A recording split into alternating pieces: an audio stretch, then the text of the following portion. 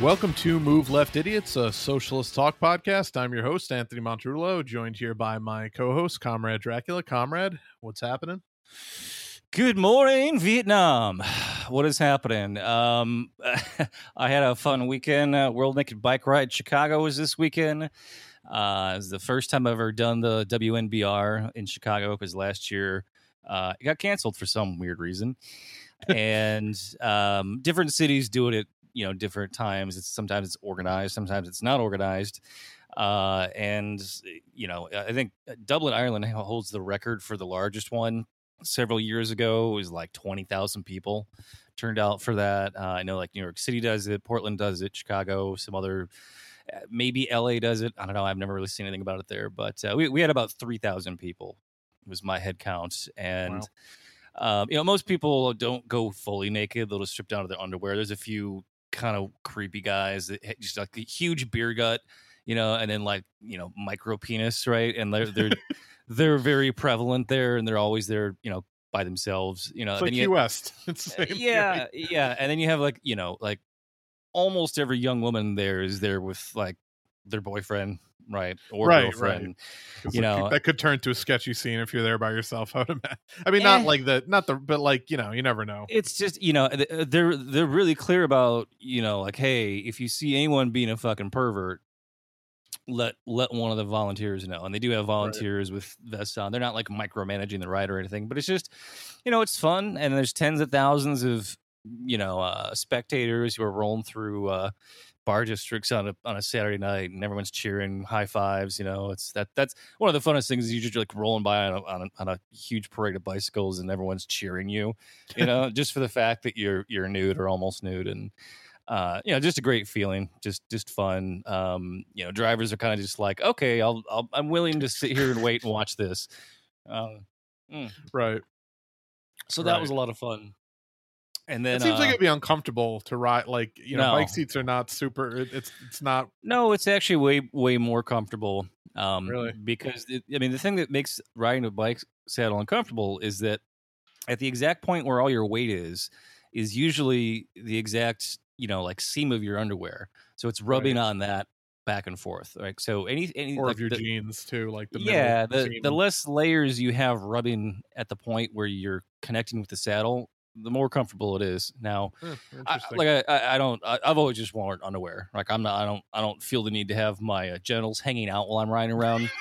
If some people want to do that, that's great. That's the motto is as bare as you dare. And it's whatever people feel comfortable with. But it's a lot of fun. And it was a good time. So you go with the Trevor from Grand Theft Auto 5, the meth head look, just there, or the Walter White look, I guess.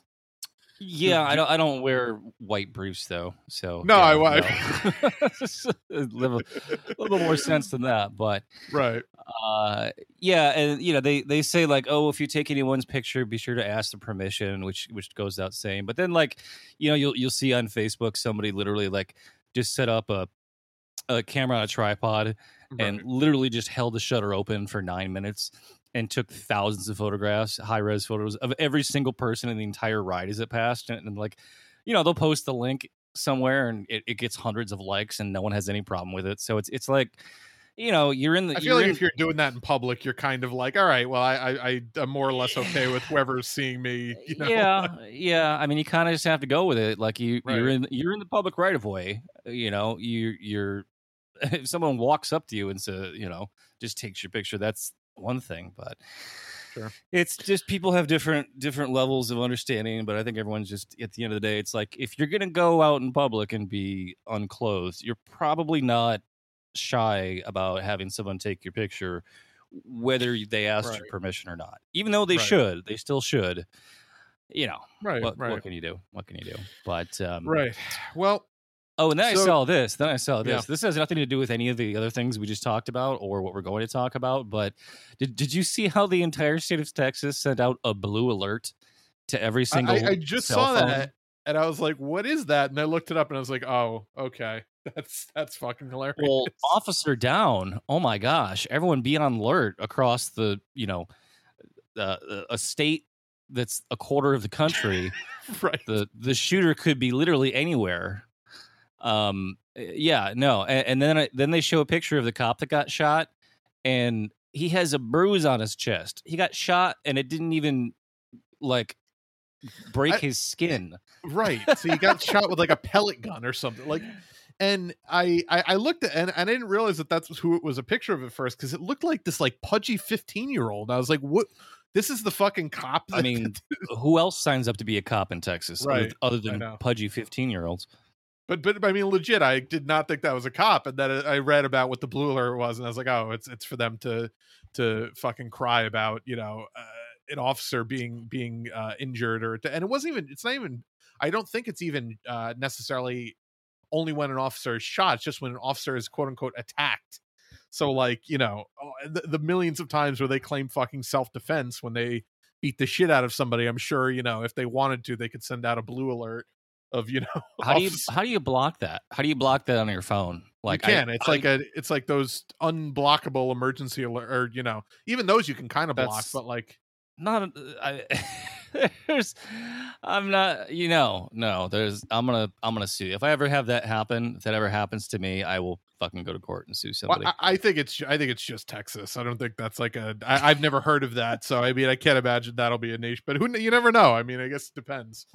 Well, we had a cop get shot here in Chicago, shot and killed, and the Fraternal Order of Police was got lucky in this case, because they could really get a lot of mileage out of it, because she was a young pretty cop, right? So that always helps when you're trying to really ram all home, over the like, news, I'm sure, all the vicious animals that are out there on the south side of Chicago. And they were like, this is the first time an officer has been killed since 2018, when 2 cops were hit by a metro train. And I was like, wait, so they weren't even targeted, they just got hit by a train, because they were chasing a guy on the train tracks, got run over by a train. So of course the guy that they were chasing was charged with murder, right? Because the train hit these 2 fucking dumbass cops who put their own lives at risk chasing a guy. Like, really? So why were they chasing him on train tracks? That's not like, what did he do beforehand that was worth getting hit by a train? Right. Even though they shouldn't be pursuing people anyway, especially if they have weapons. It's like fucking whatever. But it's that's also, it's kind of hilarious. And I mean, not hilarious, but like the fact that they hadn't had one since 2018, yet they claim it's the most dangerous job in the world. And meanwhile, you could point to 100 occupations in this country where multiple people, dozens of people die every year in job related incidents. And it's like, they fucking cry about being, it's like most people don't have a gun with them on the job. Having a gun with them makes their job extremely safe, because everyone's afraid of them. Right. So, and then of course the mantra they were chanting was, the Lori Lightfoot can't protect the police, or it's like, she gave you $280 million of our COVID relief money, right, for your little everything they fucking want. Right. And it's just like, you could not have a more cop friendly mayor than Lori Lightfoot. And then of course she goes to the hospital to visit this other cop who was wounded in the same incident, and they like turn their backs on her. Like, really? She's had your back the whole fucking time. Like, what are you doing? You fucking ridiculous, like her response to defund the police was, "Oh yeah, I'm gonna fund the police more with your COVID emergency relief money." Right. Well, while we're on the subject of COVID, real quick, I just want to give a couple quick COVID updates. So I don't know, I'm not sure if anyone saw, but last night the Texas governor's press office released the fact that he is positive for COVID. Governor Greg Abbott, who I think actually passed a law that schools can't put in place mask mandates. They will face like fines and some preposterous fucking law. So like, of course, like, if not the fucking man, he didn't pass a law saying, hey, since all of your kids are unvaccinated, since it's not approved yet for them to take the vaccine, they obviously should be wearing fucking masks until we can get them approved for the vaccine. He passed a law saying you can't enforce masks at all. Like, right. Which is one step short of you cannot wear a mask in school, which would be the next fucking thing these lunatics Well, you go would. and try to pass a mandate. We're gonna mandate against your mandate. How you like that? Right. So, but so it's a nice bit of irony. And by the way, he's fully vaccinated and still got COVID, which is something we're seeing a lot more of. There was that Mayo Clinic study that came out that said like basically uh, the Pfizer 2-shot is 48% effective at preventing you from getting COVID. Now it's still, yeah, 48%. Wow. which is down from like 90% with with the initial alpha strain. When do they? So like, what do they tested on? They test on lab rats, and then that. No, they study PCR tests from like a bunch of states. No. And I shit. mean, when they get that 95% statistic No, before it rolls out. They did do clinical trials, as far back as like November, I think. Yeah. And like, so that's why we didn't get vaccines till like January, February, March. Like all those results were coming out of the initial like 2-3 month clinical trial when COVID was fucking rampant because we had no vaccines at all. But it's still, and again, it's still like 86% effective. Oh no, I'm sorry. Okay, so Moderna was 86% effective, and then Pfizer was 76% effective against wait, I'm sorry. I hang on. I gotta pull this article up because these numbers are all fucking okay. No, so both were highly effective against hospitalization. Moderna is still 91% effective against hospitalization. Pfizer's 85% effective against hospitalization. Now that again though is the 2-shot Pfizer mRNA dose, so you still have a 15% chance of getting COVID so bad that you'd be hospitalized. But where the big drop was the efficacy against the infection. So Pfizer dropped to, I'm sorry, my number was wrong. It's 42% effective, and Moderna is down to 76%. So Moderna is actually still holding pretty strong, but it's still a big drop off from 90%. But again, if you get the vaccine and you're like not an idiot and you wear a mask when you're in like a crowded place indoors, you'll be fine. But like people like Greg Abbott just go to giant fucking Republican donor parties. Like he was at one last night or 2 nights ago, like right the night before he realized he had it, with just hundreds of maskless geriatric white people. So that I'm sure will end hilariously. But yeah, it's just but what we're starting to see now is that the school year is starting up, and you're seeing a lot of hilarious psychotic clips on Twitter of school board meetings, because I mean these people that are like hardcore anti-vaxxers are just maniacs. And I've seen so many, but this one in particular I wanted to play because it's really fucking it may be the craziest one I've seen. So apropos of nothing else, I wanted to play this clip. So I want to describe what this guy looks like before we listen to it. Yeah, so right. You can, okay. So for those who haven't seen this, which is probably all of you, this he is wearing a just imagine Statue of Liberty shirt. Like imagine Sam Kinison with dreadlocks. That's right, about the easiest I can do. Sam Kinison with dreadlocks wearing a T-shirt that's the color of a tennis ball with the Statue of Liberty on it. So, yeah, you remember Sam Kinison, fucking, like shot comedian from the 80s, right, 90s, and died young because he had a, blood pressure of like 100,000 over 3. Right. Just screaming into the microphone at all times. His thing was like screaming into the microphone, right? And he was sometimes funny, but also was one of these just like very. He turned into a gimmick act a little bit. Yeah, just one of these like really homophobic, comedians back in the 80s. Right. So imagine that, but with dreadlocks and at a city council meeting. And you can almost tell what he's going on about, but you almost can't tell either. And it's like you could just rearrange a couple of words, and this could be a rant about literally anything. Right. Scummy blonde dreadlocks, by the way, if that also helps paint a picture. So yeah, here's the clip of this this upstanding gentleman. Of your back, and they should be begging you to do the right thing. You're about to open a pit of hell. You do not get a vaccine passport put on us. You know, as the population who's in control, you know that the people who are the politicians, once you get a power, you will never relinquish it. Do you think that the 4 feet of marble that holds you above high in this chamber will help you from the fate of humanity which you are unleashing? No! It won't! Your children and your children's children will be subjugated! They will be asked, how many vaccines have you had? Have you been a good little Nazi? Hail Fauci! Hail Fauci! Hail Fauci! Hail Fauci! There's been a lot of talk about the Nuremberg Code. Well, I brought you a copy. You are all in violation of Section 1. Yes, you, Dr. Wooten.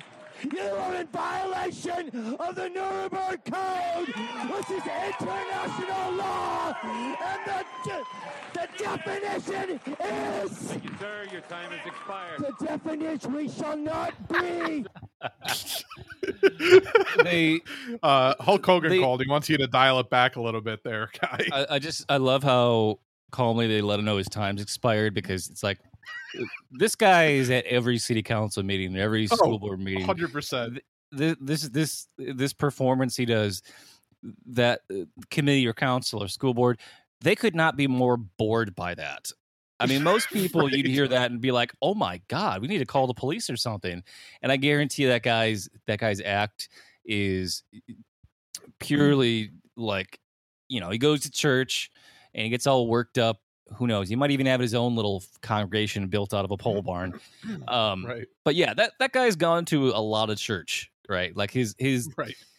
his pattern there, his cadence is, you know, like that's a very evangelical template. It's evangelical, or it's like, it's almost like a pro wrestling delivery. It's just very stagey, very like an 80s pro wrestling delivery, very over the top. But well, he it's just funny. You go with what works, right? You're trying to hype the crowd. Right. So the funniest thing is there's this woman behind him who's wearing like a mask and looks like a good like she clearly is like someone that either works there or is like whatever. And she, at one point when he starts yelling, she like readjusts her mask to make sure it's on her face tight enough.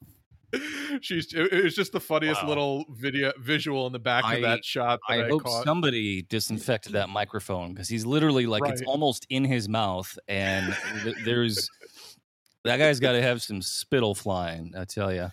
I just, you know, and these people are just harmless fucking psychopaths, but I also think that if enough of them got in a large enough group, they would certainly like lynch people that were like trying to like they would lynch a doctor if they got him corn. Like these people are just, they already so are. Delusional. Have you seen these mobs in the street? These anti-masker mobs that look like the Proud Boys that are out there, attacking people and trying to rip their masks off their face. Yeah, it's indistinguishable from like a Proud Boy rally, right? And there was right, and like I would just love for them to fucking and not even like I'm trying to sound like a tough guy, but I'd love to see them try that shit on somebody who, you know, they almost exclusively target like women walking around with masks. I don't know if you saw that one video where they detained that woman, like physically detained her, and then the cop came and like arrested the guy detaining her and arrested her, because of course, what else is the cop going to do but fucking exacerbate the situation? But it's no, I didn't see that one. But that, I mean, like, what else is right? new? It's just par for the course. But yeah, no, yeah. Try that shit on somebody who's not going to just stand there and accept you assaulting them in public. I honestly I feel like I'm done living in a society.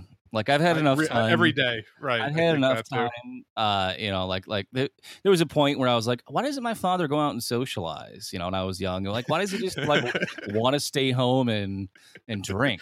You know, and watch movies? It's like, because that's, no one can bother you. As soon as you leave the house, there's some bullshit you're gonna have to deal with, right? It's guaranteed. It's gonna be, you know, trying to cross the street and some guy blows a red light and almost runs you over, or, you know, you're trying to ring up your fucking White Claw at the CVS, and can't ring yourself up for a age restricted item, and no one's coming to check your ID for 10 minutes. Stand there, just some fucking bullshit.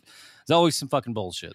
There's always, and I hate the term, but it really is an accurate term. There's always like countless microaggressions that we have to deal with every day when we go out in public. Right. And I fully get why people are just like, yeah, fuck this. I'm gonna go live in the woods and trap my own rainwater and like fucking, it's the idea of you being able to walk everywhere and shop for everything on a daily basis sounds great, but then it's like, oh, I have to leave the house every day to go buy something. Like, right. I kind of want to go get an SUV and just load it up with a month's worth of supplies at Costco and then not leave the house for 30 days. That sounds fucking great. That sounds fucking really nice to me these days, honestly, with as fucked up as everything is. Yeah. God. Well, speaking of fucked up. We're gonna get to Afghanistan, but real quick, we on the show several weeks ago, we were talking about the SOS Cuba fake hashtag that was seemingly came out of nowhere, right? Where literally dozens of people took to the streets of Havana to protest against the government, and then the next day, like 300,000 people came out to rally for the communist government. And yet this SOS Cuba hashtag was very bot-like in that it was like the exact same sentence structure posted from all these accounts that had 3 followers that were just made in June, right? All based out of like Langley, Virginia or Miami. And I speculated there must have been a reason why that moment there was this huge, AstroTurf anti-Cuba, anti-communist hashtag resistance going on. And my theory was that it was like there was so much in the news about this condo collapse in Miami that like they were trying to get it out of the news in South Florida, right? And they needed something like what's fucking catnip for people in Miami, right? And it's anything about the authoritarian dictatorship of Fidel Castro. And sure enough, I realized yesterday I hadn't seen a single thing about that condo collapsing and killing hundreds of people ever since then. Right. And I went and looked it up, and even in like the top searches, I couldn't find it. I couldn't find anything about it. The only thing I could find was like, oh, that condo was in some of the archival footage from the Netflix documentary series Cocaine Cowboys. And I was like, who the fuck cares? Wow. Like, what happened to the hundreds of dead people? And so I had to click on news to find any actual news about it. And the last article that Google pulled up was from a week ago saying that they'd finally found the last body, or whatever pancake was left of it under millions of pounds of concrete. And it was like, that wasn't trending? They found the last body like that? Like there was nothing on Twitter about it. So yeah. I was like, hey, remember when the CIA got a fake hashtag about the Cuba trending and then we never heard anything about the hundreds of killed by the condo collapse in Miami ever since? So mission accomplished. I fucking called it. I called it. Like that's what they fucking did. This is how they manipulate the news. Like, oh, guess what? And then they tried to hide it at the time. They tried to say, well, this is the third worst building collapse in U.S. history. Well, the other two was 9/11 in Oklahoma City, which were not. They didn't collapse. They didn't collapse for no reason. Somebody blew them up, right? So that means the Miami collapse was the single worst spontaneous building collapse in U.S. history. Right. So, and it was, it was like getting more and more people saying like, "What the fuck? Like, are any of our buildings in, the capitalist real estate utopia of America safe?" And how do we pivot away from that? How do we quick change the subject? No, don't make them start looking into that. Oh, but there's no food on the shelves in communist Cuba. right. Wow. It's kind of crazy how insidious that shit is, because like it really, over a seemingly innocuous thing, but obviously like you said, it had more significant roots of like, oh well, once they start looking into the fact that none of these buildings were built structurally sound, and they were all built, by the lowest bidder and built to rush everything. They're all like a a macro version of the landlord special, you know, the painting over the electrical sockets kind of thing. Like it's right. Oh, and then I saw this the other day. Somebody posted this in the bountiful capitalist United States, grocery stores that still are having problems putting food on the shelf. They put up curtains over the shelves with printed pictures of yeah. So they like, oh, we don't have enough food to fill the aisles, and we don't want it. Like, we'll put up pictures of food so that people will be like tricked and be like, oh, hey, it's not real. But at least I don't see empty shelves anywhere. At least like, we're not in communist Cuba where they can't keep food on the shelves. Yeah, where they actually have plenty of food. It's just that you don't have 40,000 different kinds of things made out of corn. You only have 1,000. So yeah, there's 3 cereals instead of 45 cereals that all basically fucking taste the same, you know? Right. Like, oh, the labels all have simpler graphic design on them. Oh no. Right, because they're not run by fucking mass marketing. I can actually fucking read what's on there instead of, you know, trying to read this microscopic text because half the can is a fucking, you know, this just cornucopia of graphic design to show every different texture possible, from, you know, the water dripping off the lettuce to the, you know, it's like, just tell me what's in the fucking thing. I know what it looks like. I'm gonna open it and eat it later. Right. So yeah, and then some dumbass in the comments said something like, "Oh, this looks like communist Cuba," and I'm like, "Yeah, where they print labels and where they print the price tags in fucking English, genius." It's so funny when people do that shit, and they do that with China too. Like, what are we, China? What are we, North Korea? When it's something that's being done, like when it's like, hey, this horrible thing happens in the something. Yeah, you remember the fucking New York City subway flooding? Right. It looks like China. Like, actually, in China, they have subway platforms that look like the fucking Olympics. Like, you're never going to see shit like that there. Right. People just have.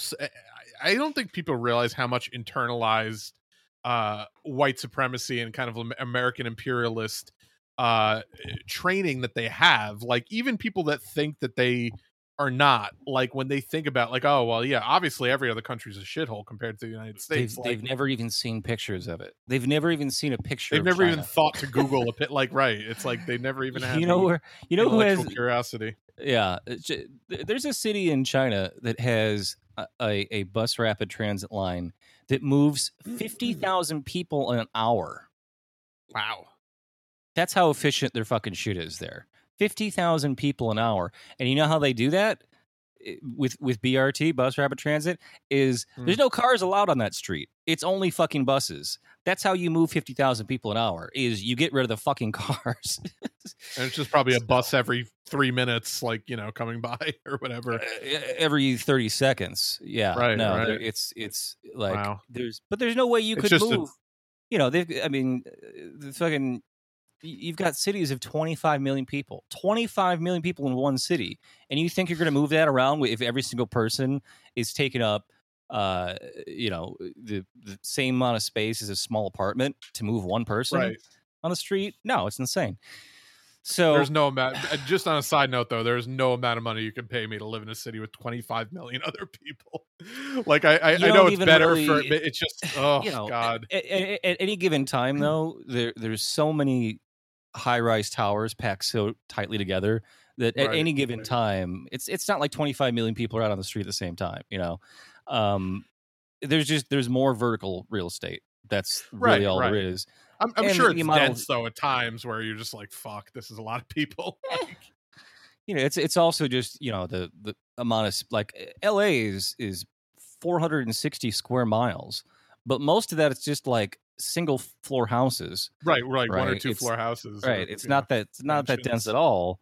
But imagine if you had 460 square miles of you know, 40-story towers and just that. You know, like that's how you get that kind of density.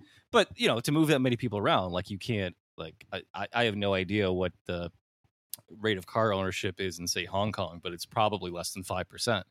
So anyway, versus LA, on to the Taliban. Yeah, so, you know, obviously the last week all we did was talk about Governor Cuomo, former Governor Cuomo, soon to be former Governor Cuomo, resigning in disgrace as the governor of New York. And this week, I think we're just going to mainly be talking about this situation in Afghanistan, because Joe Biden it commenced the withdrawal of troops from Afghanistan. It's an arrangement that was originally reached under Trump to pull troops out, I believe, by May of this year. And Biden, once he took office, pushed it back. For whatever reason. I mean, he pushed it back. Initially, he pushed it back to 9/11, which, like, I don't know, maybe like read the room, dude. That's not not really the best. I get you're trying to do it symbolically, but I feel like you're not sending the symbolic message that you think you're sending by doing it then. But Well, he said he wanted to get it done by then, but it's like, what a macabre thing to do. Right. Like, hey, let's get it done by the day that we came up with this fake justification for going to this country in the first place. we better beat the Japanese and the Nazis by the year 1961 before December, because otherwise Right. that'll look bad. Right, we don't want to do it we got to do it before December 7th. Otherwise, might as well not do it at all. No, well, so here's the thing. Here's the thing: is the Trump and the Taliban, Pompeo and the Taliban, came to this agreement before Joe Biden was even the nominee. They signed this agreement, this withdrawal agreement, this agreement they negotiated. They began negotiations back in 2019. To their credit, Pompeo's raging fucking bloated fascist, to their credit, negotiated an actual exit strategy with the Taliban. All right. And in February of 2020 in Qatar, they signed the agreement. So everyone who's like, oh, well, this is too soon. Well, there's no exit strategy. They haven't, they don't know what they're fucking talking about, because this is the exit strategy. When you have a negotiated peace with the people you're pretty sure are going to take over once you cut and run, this is how you do it. This is how you make sure that the Taliban takes over and there's no bloodshed. Right. And to kind of sucks though for the puppet government we put in there, that they weren't part of those negotiations, because their president had to flee the country, and he was in the news today saying, I didn't want to get hanged to death, because that's what the Taliban did to the last president they took over with in 1996. They hung him and his brother. So it does appear as though we have a kinder, gentler Taliban. But I would credit that with the fact that this was negotiated with them.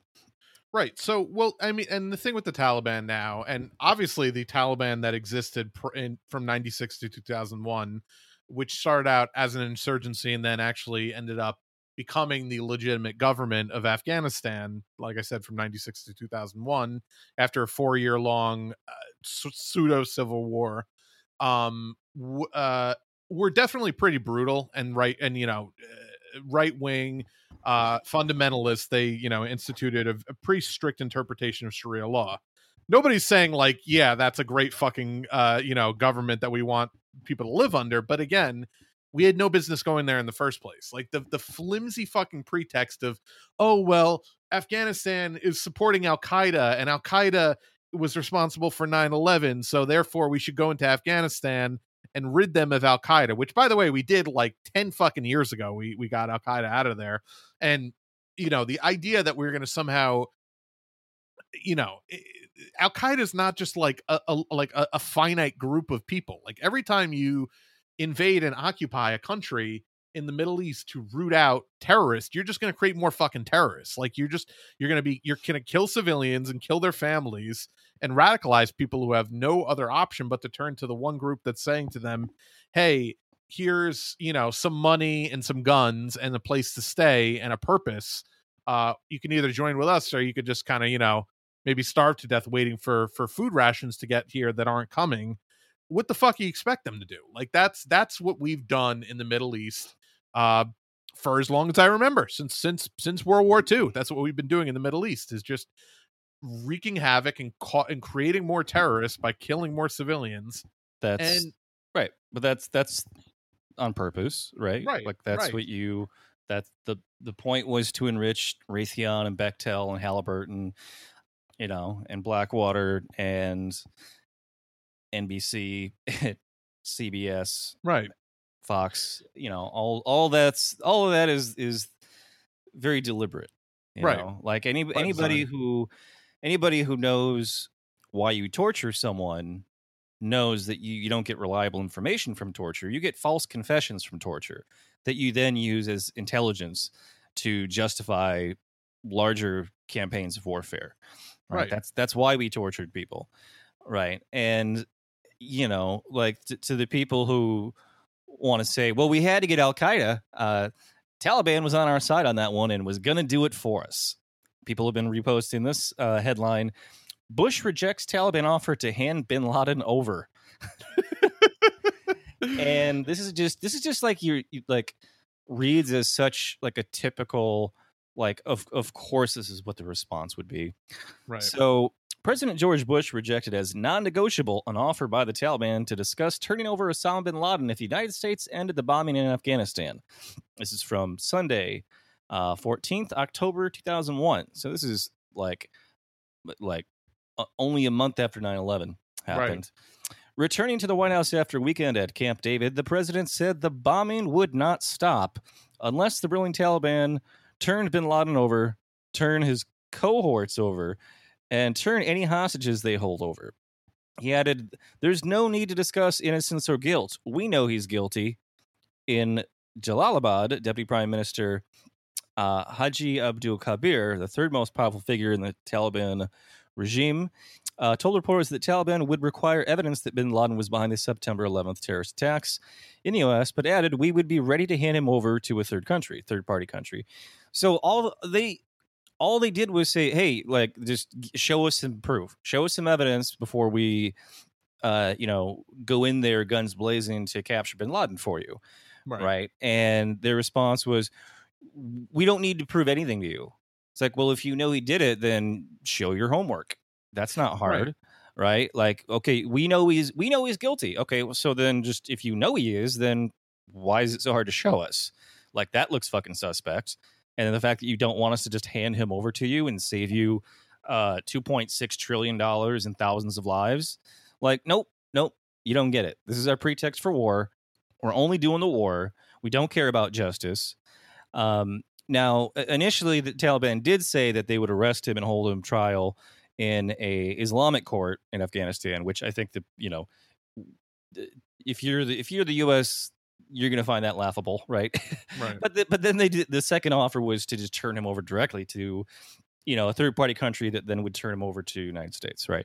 Which I think is pretty fucking reasonable. If you had just simply showed the Taliban the evidence, right? That's not hard to do. Right. If you got a smoking gun, show the smoking gun. Yeah, they would have shown him the fucking receipts of all the weapons they sent him. He was fucking fighting Russia. Okay, so here's our CIA surveillance of the 24 hijackers that we allowed into the country and followed the entire time and didn't stop at any point. And we know that they all had contact with Osama bin Laden. So like literally, we knew they were going to flight school, and we knew exactly. Right. It's like when they say that like they know that like the Russia was hacking or meddling with the election. Like in order to prove it, they have to show that they're doing illegal surveillance, right? To have caught them doing that. So they can't show their homework because their homework shows their complicity in what was happening. Right, absolutely. So now, on the subject of the Taliban of today, though, so I think, and I looked this up, the average age of an Afghani citizen is I believe it was 18 years old, 18.4 years old. Average age of a United States citizen, by the way, is 38. I think it was like 38 point something years old. So damn, it's a very young country. I feel 38 point something years old, honestly, some days, which is right about where I want to stay forever. Right. No, but so it's a very young country. The Taliban themselves are very, you see the videos and images coming in. They're all really fucking young. They're all like, these people were children.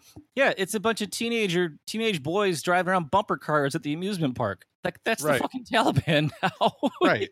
So video of the breaking news: Taliban have taken over bumper cars. Right, there was one of the theme parks. There was a video of them just And you see these videos where they're just like hanging out, taking selfies. You know, like they got the AKs, they got their robes and everything, but like right. they're just standing around. They're just standing around. And contrast that with the just absolute panic of some of the people, trying to cling to the side of this fucking jetliner as it takes off, and you see people falling to their death from 1,000 feet up, like holding onto the wheel of a fucking airplane, of a large aircraft. Yeah, like what did you think you were gonna do? Hold on till they landed in fucking Berlin? Like what? I mean, I feel terrible for those people that they were that afraid, but like the Taliban didn't do that. The Taliban didn't chase those people to the airport. The Taliban didn't even threaten them. Everything they've been saying for months now runs counter to that and acknowledges that like they used to be fucking dicks and that they don't want to be dicks anymore. And I have quite a bit to read from that, but we can get to that a little bit later. Right. But so, I mean, just to give people an idea, though, like you hear on the news, like, oh, well, the Taliban have taken Jalalabad and the Taliban are on the doorstep of Kabul. They're not like killing people to take these cities. They're going in peacefully, and like the people in those cities are coming to them and saying like, hey, let's not fight. Like, we're fine with you taking back over. Anything is better than this U.S. puppet regime, which, by the way, for all of the money we've spent in Afghanistan, you read reports about the Afghan soldiers, the people that everyone in the U.S. media are like, oh, well, they just laid down. They didn't even want to fight. They don't have food. They don't have meals. They haven't been being fed. Like the U.S. government, this is just a big fucking Ponzi scheme. This is a big fucking Ponzi scheme, a 20-year Ponzi scheme to funnel money to defense contractors and to all of these fucking sponsors of these bases and all of, and the KFCs that we're erecting in Jalalabad and shit. And none of the money is actually going to build up the Afghan government or the Afghan military. That's all a front. It was all a fucking, a facade. It was like the front of like a fake fucking, like the fake town in fucking Blazing Saddles that they built. There's nothing behind it. It was all, it was all a fucking smoke and mirrors act. And they knew that the second they left, this would all collapse because it wasn't actually a fucking functioning government or a functioning military to begin with. Well, it's hilarious that you listened to Biden a month ago saying that there would be no collapse, like the risk of the Taliban taking over when we've trained 300,000 Afghan soldiers to defend the country. There's no chance of that. And it's just like, right. And now he's saying that, well, we can't stay there and fight a civil war for Afghanistan anymore. It's like, what civil war? What civil war? There hasn't been a civil war since 1996. You were the war. And right. They said the same thing in Vietnam. We tried to manufacture a civil war in which nobody wanted to fight the Viet Cong. Vietnam was already a unified country. We just came in and put in an arbitrary border between the two and said, oh, hey, well, this new South Vietnamese government is now at a civil war with North Vietnam, and we're going to fight alongside them. It's like we weren't fighting with the wrong side. We were the wrong side. Right. We created the wrong side. We created. Right. So you create this, puppet government that has no will to fight. Jimmy Dore said this great last night. Like, if 300,000 people in your army don't want to fight, that's not a civil war. Like these people, they're like, I don't want to fight a war if I don't have to. We've been fighting wars in this country against each other. In between the fighting the Soviets and then fighting America, they did have a civil war that ended in 1996 with the Taliban taking control. Right. But it's like, why would you? How can 75,000 Taliban fighters beat 300,000 U.S.-backed Afghan soldiers by saying, hey, what if we just don't fight? Like, we don't want to fight. You don't want to fight. America's leaving. Right. So, but you're seeing little to no resistance whatsoever by the Afghani people to the Taliban coming back into power. And that's because the Americans didn't do anything to improve their fucking situation. I mean, I read pretty extensively about Iraq, how they basically just came in and completely destroyed the social safety net of Iraq and tried to capitalize the country, turn it into a capitalist country, in a country where like 80% of the country was living exclusively off of government assistance their entire lives. I'm sure they did something similar in Afghanistan. It's not, and you see, oh my God, look, they're painting over this mural of a woman, like not wearing a headdress in public for the anticipation of the Taliban. Like there's little like vestiges of US capitalism that they're having to do away with. But again, the Taliban are not coming in and saying like, we need you to.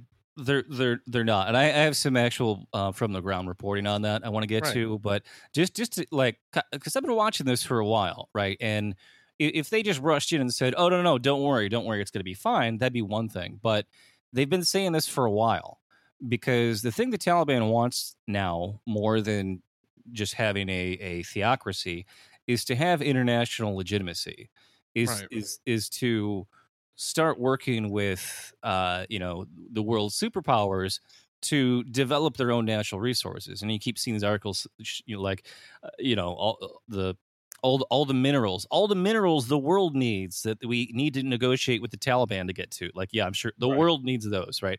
But the Taliban knows what they have. They have the country. They have control of those natural resources, and they don't want to be isolated, right? So I want to read here some of the things that the Taliban actually says, because I see so many articles where there'll be no quotes from anyone actually in the Taliban, but there'll be like just nonstop CIA analyst quotes. Right. Like, well, who knows what the Taliban wants? We'll just have to see. And it's like, why don't you quote what they've actually been saying?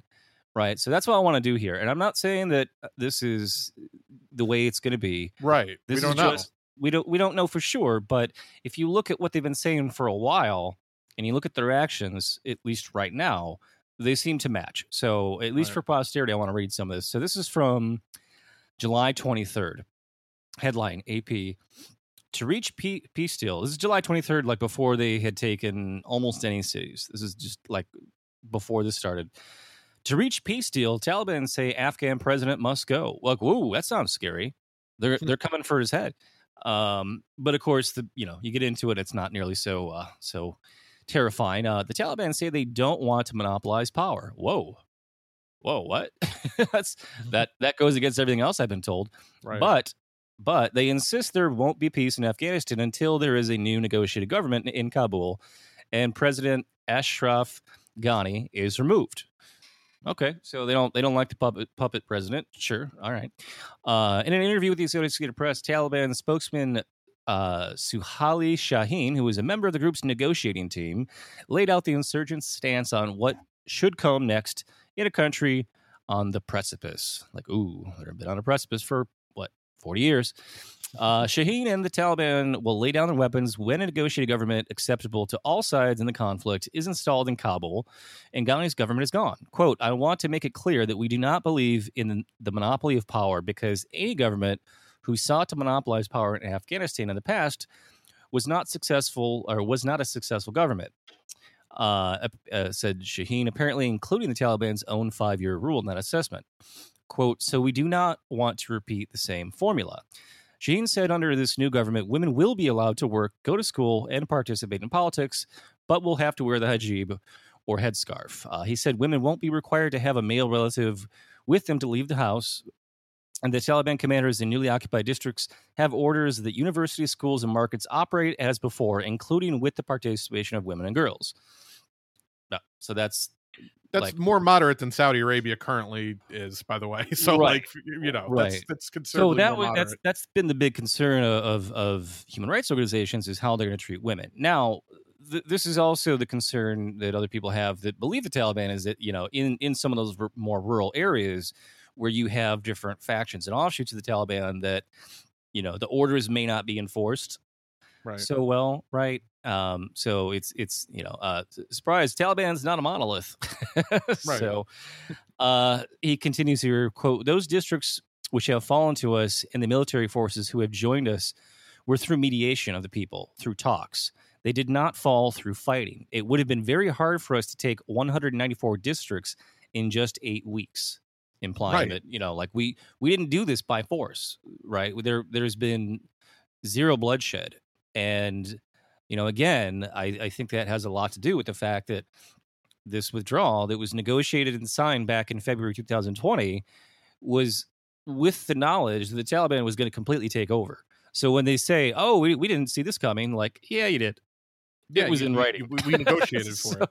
By the way, right. but you said there was no bloodshed. I will say there were 3 people killed at the airport by U.S. troops as they were fleeing for their lives. They were shot to death by U.S. troops. So yeah, there was a little bloodshed, but maybe not from the side you'd think. So yeah, currently, Biden said, "Well, I'm going to send people back in there to help get our people out." And currently, right now, the Kabul airport the security there is being, preventing people from, rushing the field, the tarmac, as it were, right. is U.S. troops and Turkish troops, and the Taliban asked them to do that. They were like, "Okay, anyone who wants to go can go, right? We're not going to let anyone. We're not holding anyone back. Anyone that wants to leave can leave." But like, they're savvy enough to know that if they're the ones guarding the airport, that's going to look bad to the press. Like, oh, they're gatekeeping who can leave or not. So they're just like, hey, America, can you do the airport security for us? And that's so they're like, we have a working relationship with them right now, right? So again, like when you negotiate shit, you get to keep having a productive relationship. You can keep, people that want to leave, you can try to facilitate that. I still think like whoever gave the order to have that U.S. Air Force giant cargo plane to take off in a crowd of people should be in jail. Because no pilot will willingly take off when there's an obstruction on the runway, let alone hundreds of human obstructions on the runway, unless somebody ordered them to do that against all their training and common sense. Right. Absolutely. But it's just, and again, but they're, and I'm not saying that the people fleeing are like bad people are in the wrong, but they've been terrified by the propaganda that like they're going to be, executed in the street. And maybe some of them are just, I think there's a good number of them who are, what would be considered U.S. collaborators or people that worked with our government while we had this puppet government in power, Afghani, kind of go-betweens for the U.S. who are just justifiably terrified of, the Taliban coming back into power. Right. But, that's on the U.S. Right. The Taliban has addressed that. So jumping ahead a little bit here in time, let's see here. So that was July 23rd. They said all that. Mm-hmm. So jump to August 14. Taliban spokesman says war is over in Afghanistan. Al Jazeera. August 14th. So this is the day before they take Kabul, right? So the spokesman for the Taliban's political office on Sunday declared the war was over in Afghanistan and called for peaceful relations with the international community. Spokesman Mohammed Naeem said in interviews with Al Jazeera TV that the Taliban did not want to live in isolation, and the type of rule and the form of regime would be clear soon. The group said they respected women's and minority rights and freedom of expression within Sharia law. Now, again, that could be interpreted many different ways. Right. Now, someone posted a thread today talking about like what it says about women's rights in the Quran. And it says explicitly like women can wear whatever they want to wear. Women can own property. Women have rights of inheritance. Women can't be forcefully married against their will. So now, of course, in Sharia law, it doesn't interpret the Quran quite the same way. So open to interpretation. So there's still cause for concern there. Go ahead. Right. Well, no, I just want kind of what we're talking about is a little bit of what Ned Price was talking about. So just, I guess, let me know when we want to play that audio because it kind of feeds into. Sure. So after this bit, we should jump onto that and kind of get the international community's reaction to all this, happy fun time Taliban rhetoric that we're hearing now. Right. So Naeem said the Taliban wanted to have peaceful relations and was keen to develop several channels of communication it had already opened with foreign countries. Quote, "We ask all countries and entities to sit with us to settle any issues," he said. Taliban insurgents entered Kabul on Sunday, and President Ashraf Ghani left Afghanistan saying he wanted to avoid bloodshed, bringing the Islamist militants close to taking over the country 2 decades after they were overthrown by the U.S.-led invasion. Naeem said that no diplomatic body or headquarters was targeted in the Taliban's approach, and the group would provide safety for citizens and diplomatic missions, which so far they've done. Ghani's escape was unexpected, and, quote, even those close to him did not expect it. Quote, we are ready to have a dialogue with all Afghan figures and will guarantee them the necessary protection, he told Al Jazeera. The Taliban was seeing the fruits of its efforts and sacrifices for 20 years, he said, and would adopt a policy of non-interference in others' affairs and in return for non-interference in Afghanistan. Quote, we have reached what we are seeking, which is the freedom of our country and the independence of our people. We will not allow anyone to use our lands to target anyone, and we do not want to harm others. We do not think that foreign forces will repeat their failed experience in Afghanistan once again. So basically saying, like, we're back, and we feel that we've, we were the rightful, powers that be 20 years ago, but we don't want to repeat some of the mistakes that we made. And I think that, politically they understand that if they want to be legitimate on the world stage, they got to lay off the misogyny and sexism. Right. Yeah. At least in what they're saying now. It's the same. I mean, look what Saudi Arabia is doing. Saudi Arabia, way worse on the world stage, than what we're seeing out of the early incarnation of this version of the Taliban. But like, that's the same thing Saudi Arabia is trying to do, is they realize it's increasingly untenable for Western powers to pretend like they're this great, equal player on the world stage in terms of human rights and all these other things, when they were doing the shit that they did and are still doing. So they're, at least Saudi Arabia is at least making the effort to pretend like, oh, well, women can drive now and they can attend live events and they can do this and that. And like, that's, I think the Taliban probably saw, the kind of the way that bin Salman has been able to kind of use that PR campaign to gain legitimacy on the world stage, even though it's all bullshit. And they understand that, like, yeah, well, we need to at least make it clear that we're willing to do that to some extent in order to be legitimate and to keep ourselves in power and to keep resources going, like you said, between Afghanistan and other countries, to keep trade open. We need to at least, feign legitimacy towards those human rights areas. And that's where you're seeing like the biggest fucking push from all of these CIA fucks, like in the US, to just, to pillory Biden about this, about like, well, what about the women and the girls in Afghanistan? Marianne Williamson, please, God. Podcasters assemble to help the women and girls of Afghanistan. Oh my God. What the fuck? You think anyone is going to listen to it? You think anyone who's in the Taliban is listening to English language fucking left-wing podcasts in America? Right. I don't know what that was about, but that was just the funniest fucking tweet. But like, again, where's your concern for the women and girls of all of our allies, like fucking Saudi Arabia? Like, it's just a fucking hollow, human rights is the number one thing cited to justify hawkish aggression and to justify, opening of relations of like, but it's almost all bullshit. Like, we talk about, the Uyghur Muslims in China, and there's no, from everything we've seen, it seems to be a complete CIA fabrication, the idea that they're keeping them in these concentration camps and yada yada. But, and then on the flip side, you see, them the U.S. touting Saudi Arabia's advances in human rights, when we know that they're fucking chopping journalists up into little fucking pieces and carrying them out in suitcases. Like, it's all just a fucking charade. The Human Rights Campaign's a complete fucking sham organization. They fucking enshrined Jeff Bezos with their humanitarian award last year, which is fucking hilarious because people they were trying to fucking protect Cuomo and his right. harassment of women. So there's a great tweet here from someone named Janice Turner. Janice Turner, columnist and interviewer for The Times, winner of the Orwell Prize for Journalism, trustee of the Center for Women's Justice, had a tweet. She said, would President Hillary Clinton have left the women of Afghanistan to illiteracy, sexual enslavement, and murder. No, probably And she would have actually violated the agreement we had with the Taliban and surge troops if I had to. I never would have entered into an agreement. Right.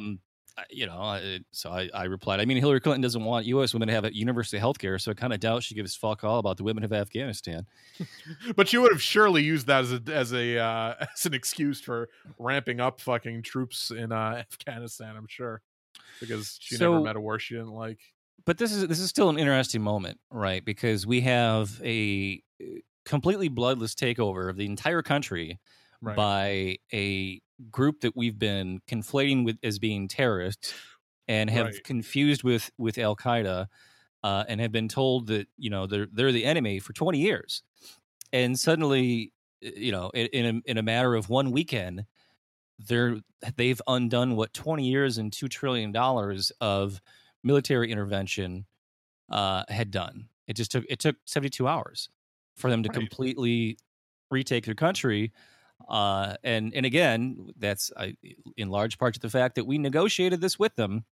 But still, it's sort of a huge PR blunder that the Biden administration, has been trying to struggle their way through. And I hate that I have to fucking defend Joe Biden, but to his credit, he's been out there saying look, we had nothing else to do there. It was time to get out. He said something that I genuinely, I really agree with, and I'm just really surprised he thinks this.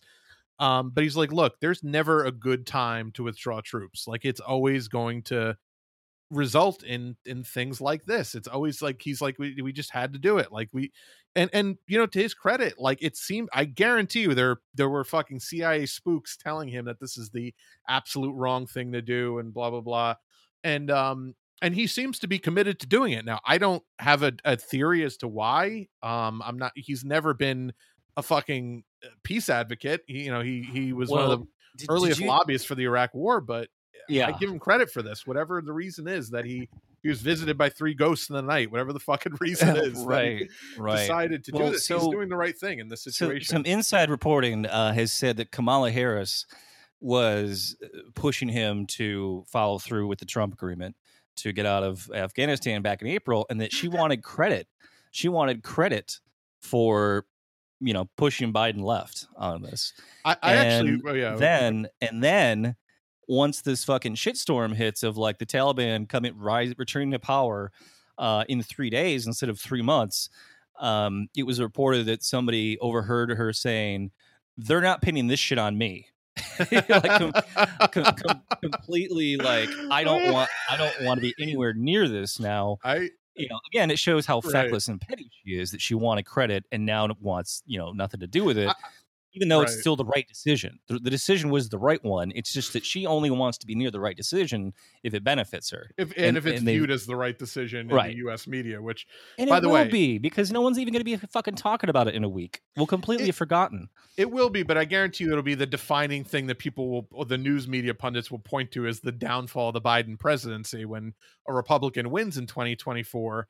Is like, oh, well, this is going to be his Jimmy Carter, this is the hostage negotiation moment.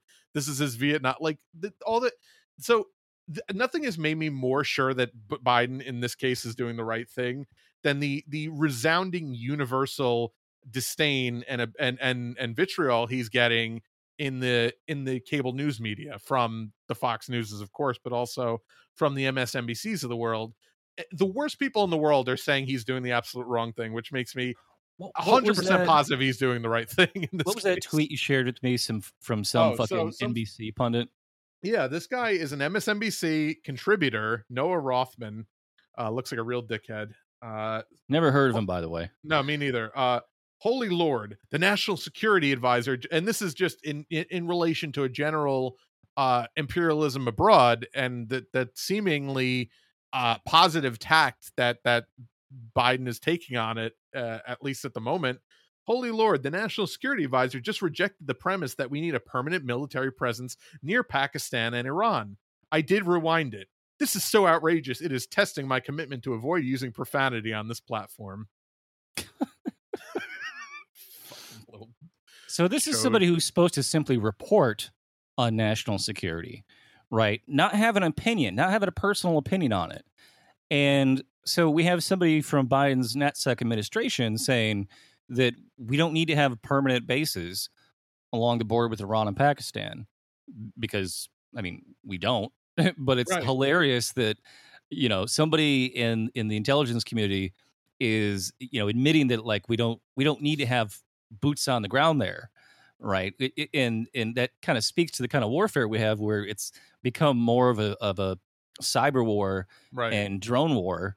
Right. It's not like that we're not going to still have interest there, but he's basically saying like we don't need to have people stationed there Living there. anymore. Right. That's all he was saying. Right, which is actually fairly innocuous, but yeah, again, and you're just seeing, and I'm seeing the worst people in the world being platformed, right? I mean, you're seeing David Frum all over the fucking cable news, and George Bush put out a statement like he's so saddened to see what's happening in Afghanistan. Go fuck your fucking self. I was so mad when I saw that he even had the balls to come out, and I knew he would put a statement out, but like really, it was. It was that Tim Anderson, we're all trying to figure out who did this meme in real time. Like, you just no blame whatsoever, no introspection, no like, yeah, maybe we shouldn't have gone there in the first place. Like, just no fucking acknowledgement whatsoever of the fact that he created this fucking problem along with his fucking team of fucking demons in his administration. And they're all being paraded onto cable news, onto the lefty fucking news networks. Did you see this headline? No. George W. Bush spends sleepless night wondering if he is to blame for long-term collapse of Texas Rangers. That is, of course, from The Onion. Well, he did trade Sammy Sosa away before he became the the legendary home run hitter that he was for those steroid laden years. But yeah, no, I mean, Bill Kristol is every liberal's favorite Republican now, so of course he gets to have a platform. It's just unreal. Like the people that were listening, that were the people whose opinion we're listening to, that fucking lied to us in 2001. The reason we're fucking there in the first place. It's just, the news media is so fucking evil and just disgusting on every level. But I guarantee you, like, you still like there's a poll that was conducted, I think, last week, and still a vast majority of people support withdrawal, even though the number went down significantly because of all the PR being done. And it's actually a really great case study in how media propaganda and manufacturing consent works, because it was like a 15 to 20 point drop in support for the war, or increase in opposition to withdrawing from Afghanistan. But it's still a majority because people still realize, like, what the fuck, like, why are we still there? There's no reason for us to have been there in the first place. On any given day in the last 2 years, if you asked an American on the street if we're still at war, not should we end the war, but if we're still at war with Afghanistan, they'd be like, I don't know. I thought we ended that war. I don't think so. They're like, right. I talked to people years ago that said Obama ended that war. Obama pulled us out of Afghanistan. And I was like, no, we didn't. We've still got tens of thousands of people there. Maybe not tens of thousands, but thousands still. Right. And people are like, no, that's not true. That's not true. And it's even like fucking Michael Moore. They're like, hey, Michael Moore, what do you think about the Taliban taking over? And he was like, what about the American Taliban that took the Capitol on January 6th? And I was like, Jesus Christ. Okay. Oh, God. If I never hear I wish you, like, that Twitter mute, like a phrase function. I wish I had that for my brain where I could just never hear the fucking phrase 1/6 or January 6th ever again. You remember when we were covering that live as it happened, right? Because it just happened to be happening while we were recording the podcast, and we'd be like, "Oh, hey, look at this picture," and it was like the Capitol guards pointing guns through the window of the Senate floor, and we were kind of like, "Whoa, that's pretty fucked up." Anyway, moving along, like it wasn't like a thing that suddenly we were like, "This is worse than 9/11." We moved on, like in that episode, we moved like, literally, on by the end. Yeah, like, well, let's take the bread out of the oven and then go on with your day. Like, what else? What does this fucking do? But the benches were blocking the doors. Like, yeah, okay, and now they're not. So what's right? What they left the fucking fence up around the building now, so I guess they're safe anyway. So I just wanted to get some more reported out here. Yeah, because we've been talking about all the fear porn that the media has put out there about how terrible and how chaotic, and the collapse of Afghanistan has been. But what's it been like? So this was let's see, dated August 16. Kabul near standstill 1 day after Taliban's emirate. Again, from Al Jazeera, no one should fear the Taliban, a fighter said, even those who have worked with the government or foreign forces. Quote, we have come with an amnesty. Everyone can go about their lives, he said, as a painting of Amanullah Khan, the king who declared the nation's independence, looked down on him. So he's standing in the street somewhere, unnamed Taliban fighter being interviewed. There have not been any verified reports of Taliban searches or seizures in Kabul. However, residents speaking to Al Jazeera from Kandahar and Herat last week said they had seen Taliban fighters entering the homes of people suspected of being involved with the former Kabul administration or international forces. So, like entered their homes. So they showed up and like paid them house call, like that's it. Like, were they just showing up and be like, hey, could you? Because apparently all the police stopped showing up to work out of fear, right? So they had like mass traffic jams because like the traffic patrol or traffic control officers weren't working.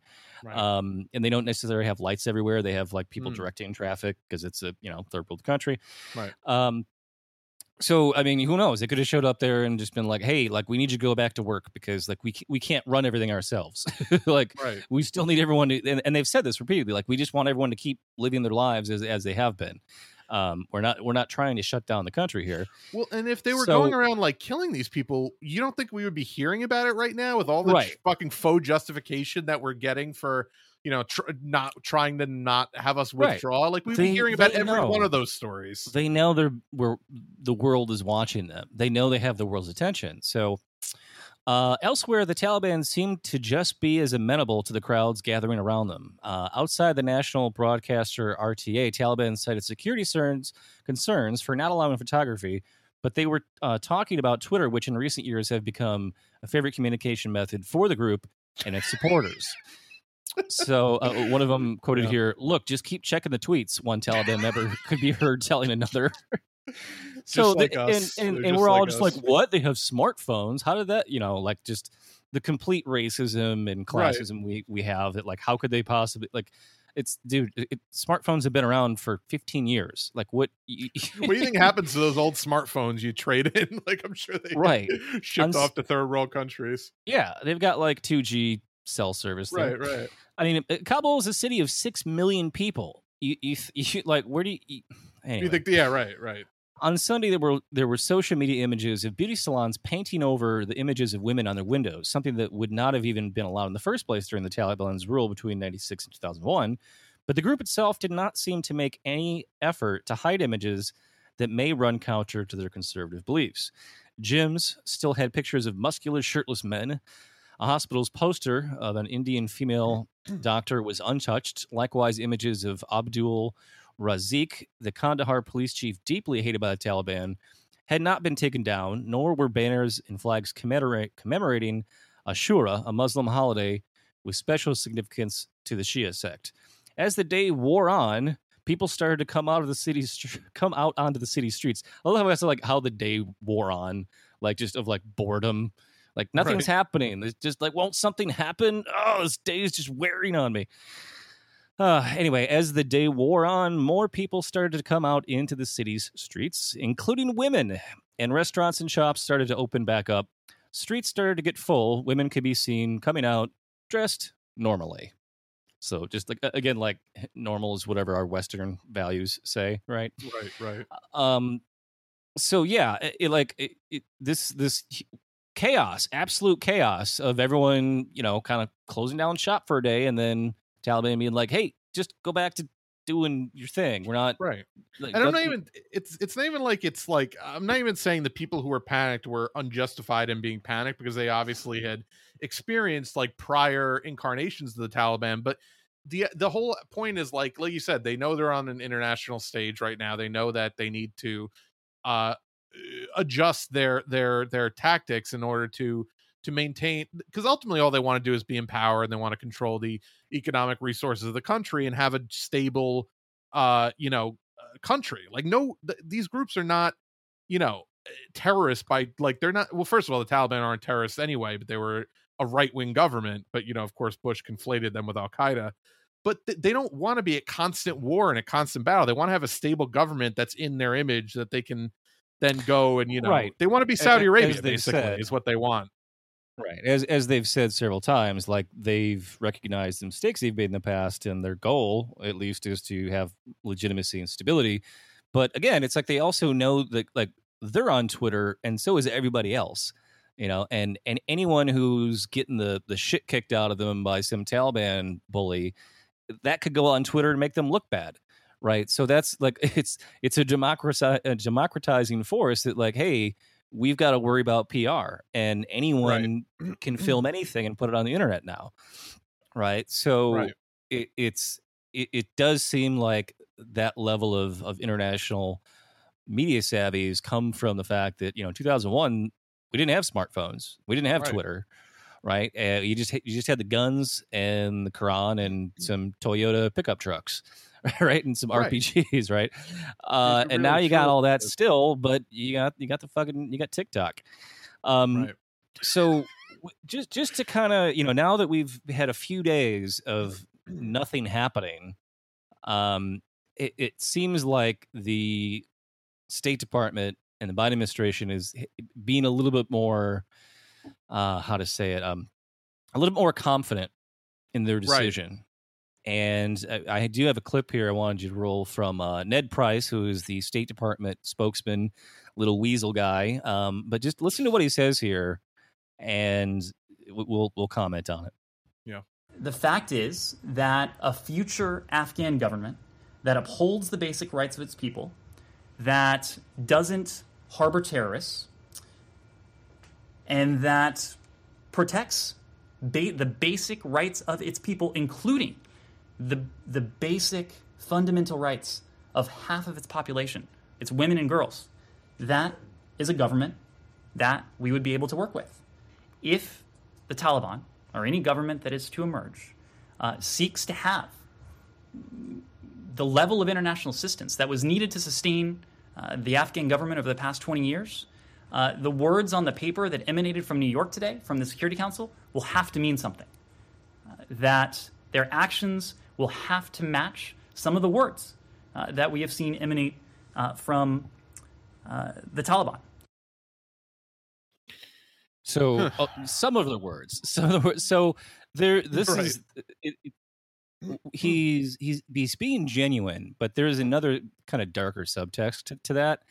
Is that they're recognizing, yes, Taliban's in charge now, right? And anything that happens going forward, we have to work with them, which is that's just a fact, right? But it's like, if the State Department's already saying like that, like we already consider them to be legitimate, they just have to keep doing what they're saying. It's almost like the dark underside is like, they have to follow some of their words, which really, it's like, we know that the State Department doesn't give a shit about women's rights, but they're going to say they do, so that regardless of what the Taliban does, we still get our companies in there for mining rights before China and Russia does. Like, that's the real thing, is like, Taliban knows it's got all these natural resources, $1 trillion in minerals that, tech companies want to be mined out of their mountains, which, what else are you going to do with them, right? I'm just kidding. Pretending as though, like, there's no wildlife in Afghanistan. But yeah, I'm glad that there's not a adversarial tone to all this anymore, because that's the whole goal of negotiating peace, is that you stop with the fucking saber rattling. Like, we've had 20 years. It's been 20 fucking years. For them, it's been 40 years. Like, nobody wants that shit there anymore. But yeah, again, everything comes out of Ned Price's mouth. I'm just kind of like, He's very weaselly. It's Do hard I to do I believe it? Do I want to believe it? I don't know. Well, the funny thing is, and I confess I didn't know a ton about the history of the U.S. and Russia in Afghanistan, and I just knew vague broad strokes of it. But when I really did a lot of reading into what actually happened in this whole conflict with the Russians in Afghanistan and with the Mujahideen, and the U.S. created the Taliban. I mean, this is another thing. We always say the U.S. created Al Qaeda and the U.S. created ISIS, which they certainly fucking did, by destabilizing Iraq and creating the insurgency, which is what ISIS grew up out of.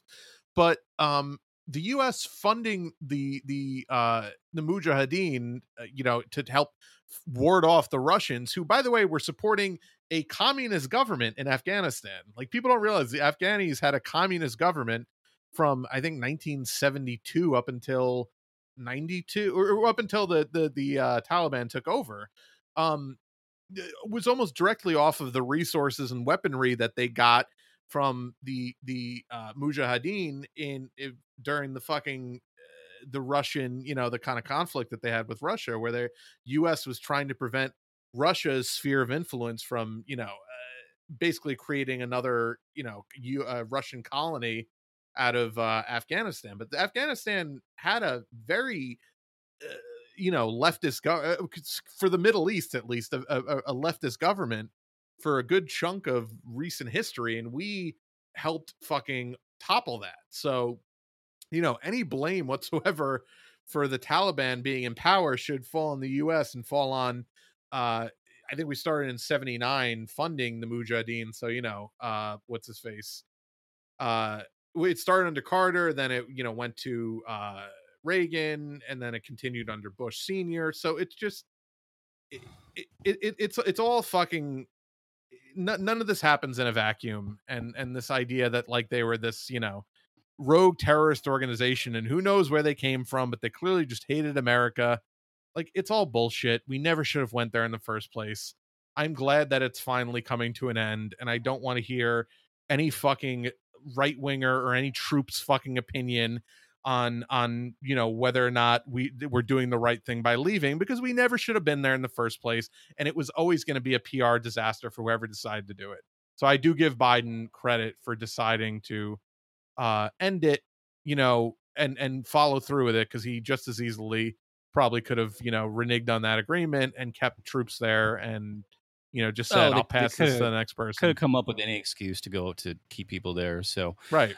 You have a clip of this just completely obnoxious, self-serving, claiming he claims to be a soldier that served in the military in Afghanistan. I believe it. He seems like a fucking psycho, but yeah. So this fucking annoying twat. This guy he's one of those guys who makes those TikTok videos where he's just constantly like smash cutting, like really smug reaction faces and like, sayings together in like those little like 10-second TikTok videos. And this is one of them that he put out yesterday, I believe. And it really is right up there with the person that was in the car, the chief sport champ, that person.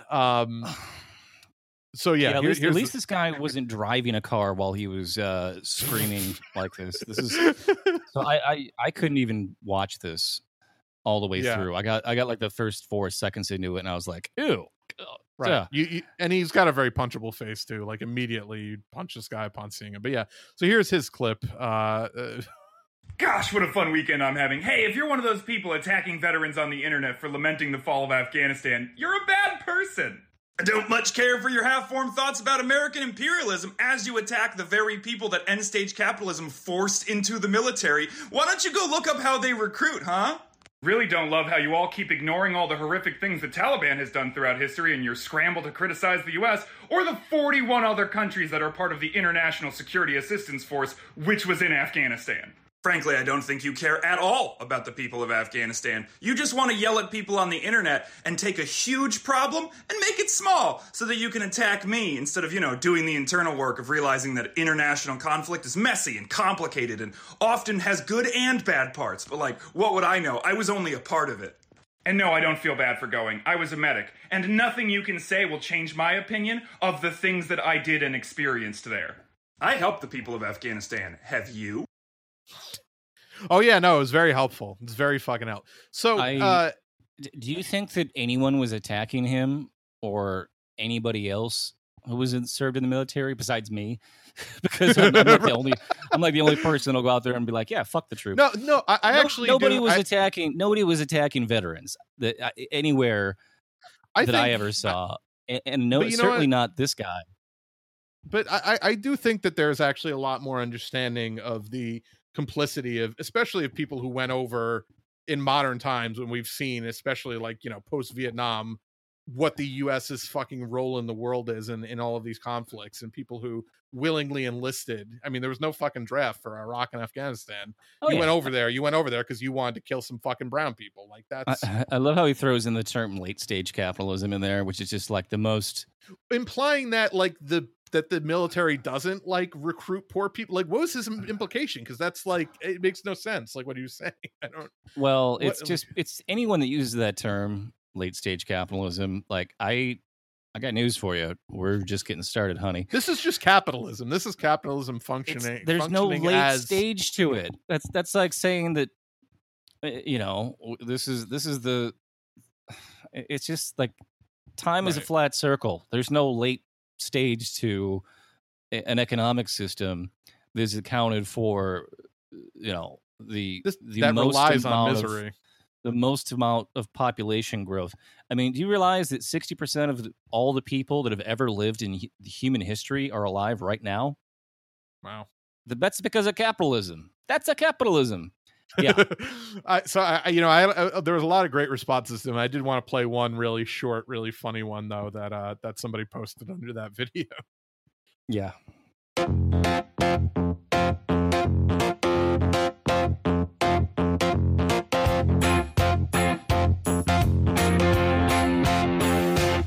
You're a cunt.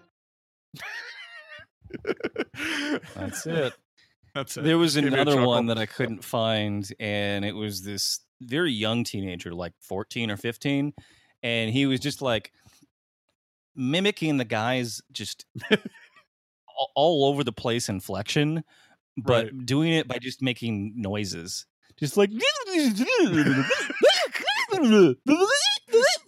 like he did it better than I can, but that was a close approximation. Nice. But his whole fucking thing, like, how dare you attack the veterans when we were the one? Like, nobody did.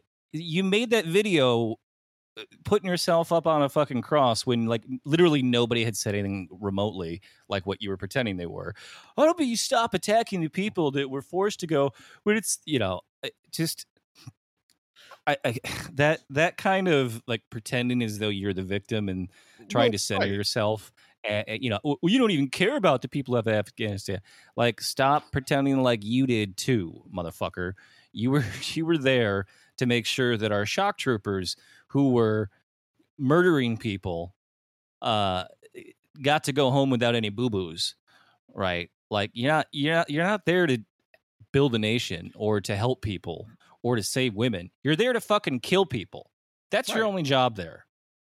And by the way, every one of these fucking people who's like, oh, well, don't criticize the troops who went over there and they were just trying to do the right thing. They all, to a man, claim that they were a medic or like a fucking cook. They none of just by so happenstance that none of them happen to be the people that we've seen. You know, the countless fucking troops that were over there terrorizing and murdering fucking civilians in Afghanistan and Iraq and Somalia and Libya, et cetera, et cetera, et cetera.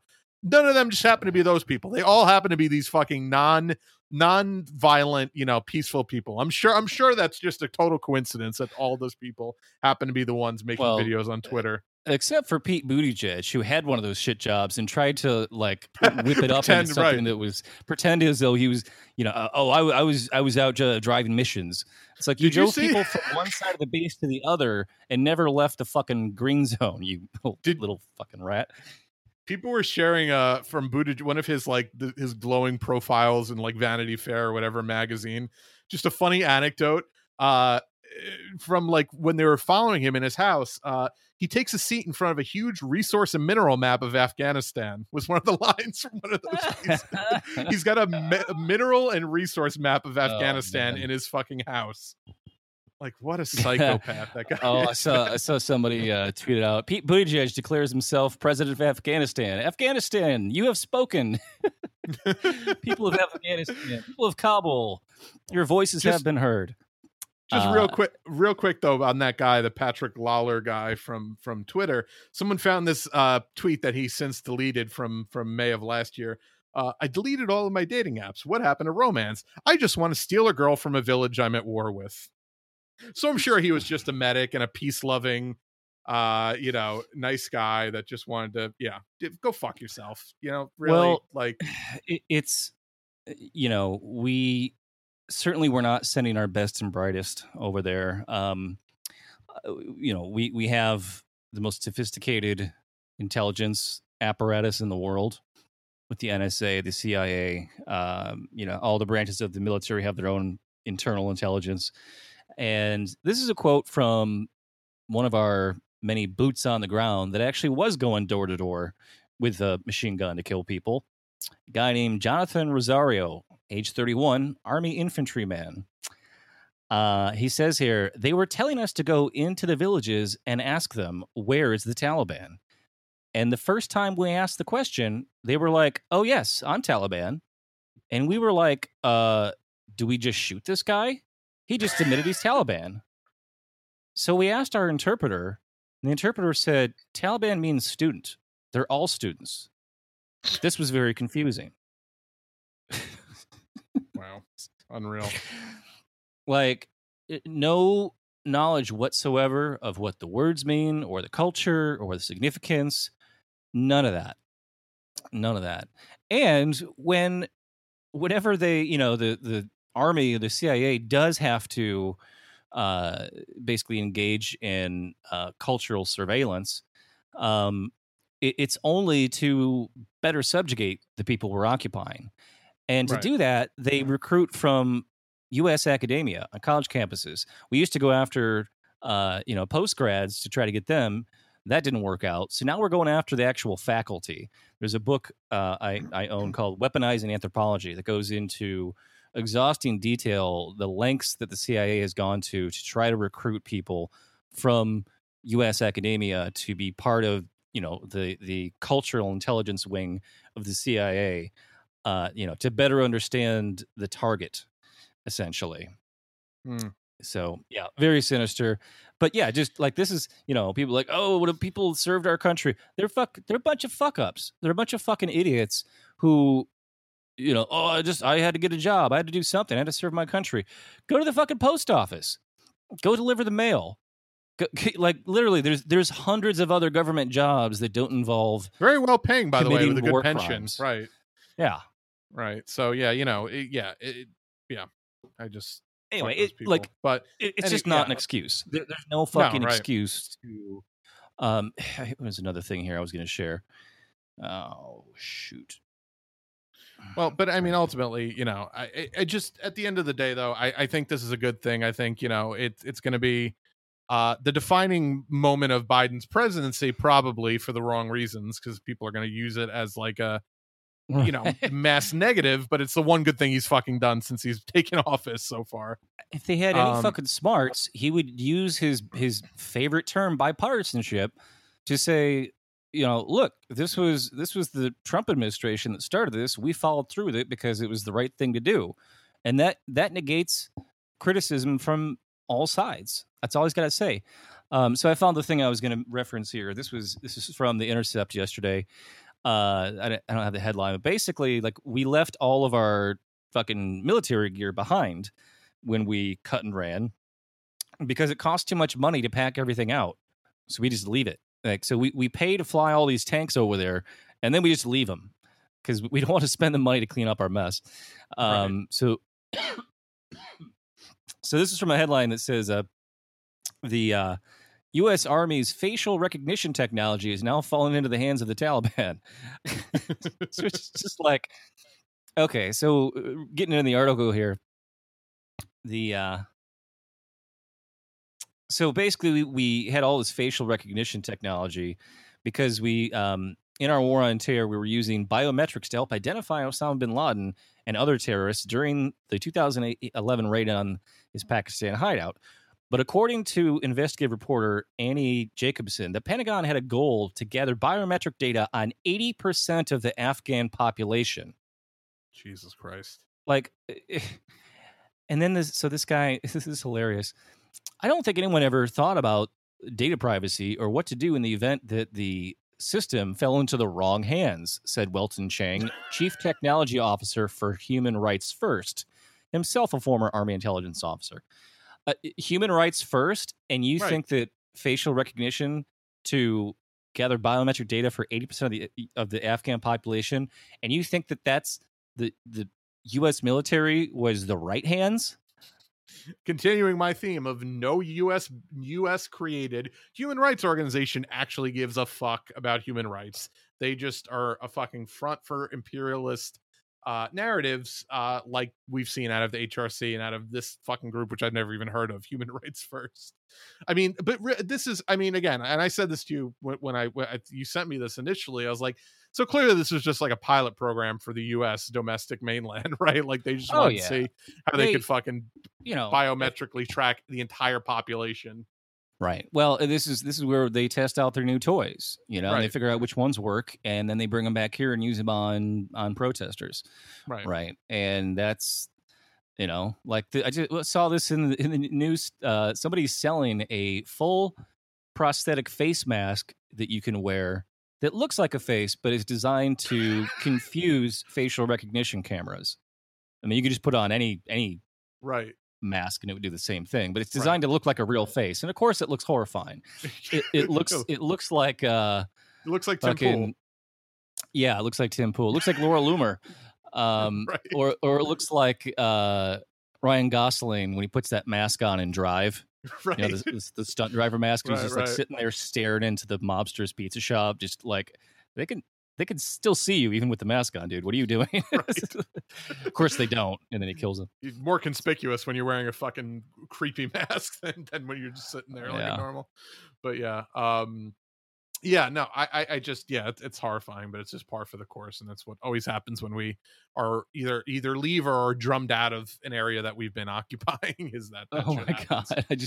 I just saw this video of Taliban fighters at a dance party dancing to this fucking hip hop song, and one of them's like playing his AK-47 like an air guitar. I gotta send this to you while we're still on the air here. I don't know if you can play the audio real quick. While I can't. I have to download it. It would take too long, but I'll. We'll just hit play on it just for a second. I want to hear your reaction to this.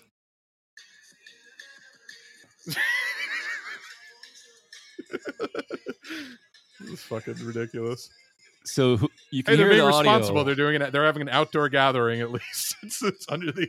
So it's all these guys in their 20s with their AK-47s and robes, and they're dancing to this fucking hip hop song. And this guy's literally got his fucking AK up and he's playing it like a guitar. It was fucking hilarious. So I mean, and this is not an accident that this shit gets onto Twitter. This is fucking hilarious. But yeah, so. Well, we'll see what happens in Afghanistan, regardless of whether or not the Taliban actually mean what they say. We shouldn't be there. We have no business being there. It's not our country to run. It's not our job to tell people how they should run their government. And you cannot force a system and a way of life on a people who've been living a completely different way for hundreds of years. It's just not something that we can or should ever attempt to do. So I think hopefully that's the lesson learned by the people, because of course the people in power don't give a shit. They know all of these things already. They just want to keep the fucking money flowing to the defense contractors. But hopefully the mass populace understands that they're being fucking lied to on a constant basis when it comes to all of these countries, and that they don't allow it to stand anymore. But we'll forget. We'll make the same mistake again in 20, 25 years. But the thing that resistance movements, armed resistance to U.S. imperialism, be it the Viet Cong or the Taliban, have on their side is time. You think the Taliban didn't know full well what worked in North Vietnam? was Right. time. Right. Just, like eventually 'em they're out. gonna get tired and they're gonna leave, and you'll have whatever you want. So like that, that's the It's- biggest motivator is knowing that you have the home court advantage, and eventually the away team has to go back home. Right. So You just wait them out and you make them spend more money. And that's really how we beat the British. Like, we didn't like physically, beat the British into submission. We just made it too fucking time consuming and expensive. And they were just like, all right, fuck it. This is not worth fighting for. Keep this shitty little, plot of land that you have over there and whatever. Well, the British did come back several times and try to make They did, another attempt, but it was but it that's, was that happens. did- You get a new guy in there and he's like, fuck it. I'm not standing by this. Yeah. We're going to try again. Well, the problem is that in New England, it gets really fucking cold for half the year. And it's Right. kind of hard to fight in a war when you're fucking getting frostbite. Right. They didn't even have snowblowers back then. I can't imagine what I would have done if I had to shovel this thing with an ancient fucking, a metal and wood shovel. You want us to march where? When? Right. What? Right. Yeah, go fuck yourselves. All right. Well, on that note, I think that wraps us up for today. But if you want to support the show, rate, review, and subscribe on Apple anywhere you get the show. I don't promote them anymore because they suck. Follow us on SoundCloud, soundcloud.com/moveleft, facebook.com/moveleft-idiots. We have a new logo, by the way, which I'm sure you saw in the thumbnail of this episode. Right. New logo just dropped. Yeah, so go and I'll be making merch of that soon. So I guess, keep your eyes peeled for any info on that. Patreon.com/moveleft. And I'm on Twitter at @move_left. Yeah, and I'm on Twitter at @BikeSlutty. Yeah, we'll see you next week.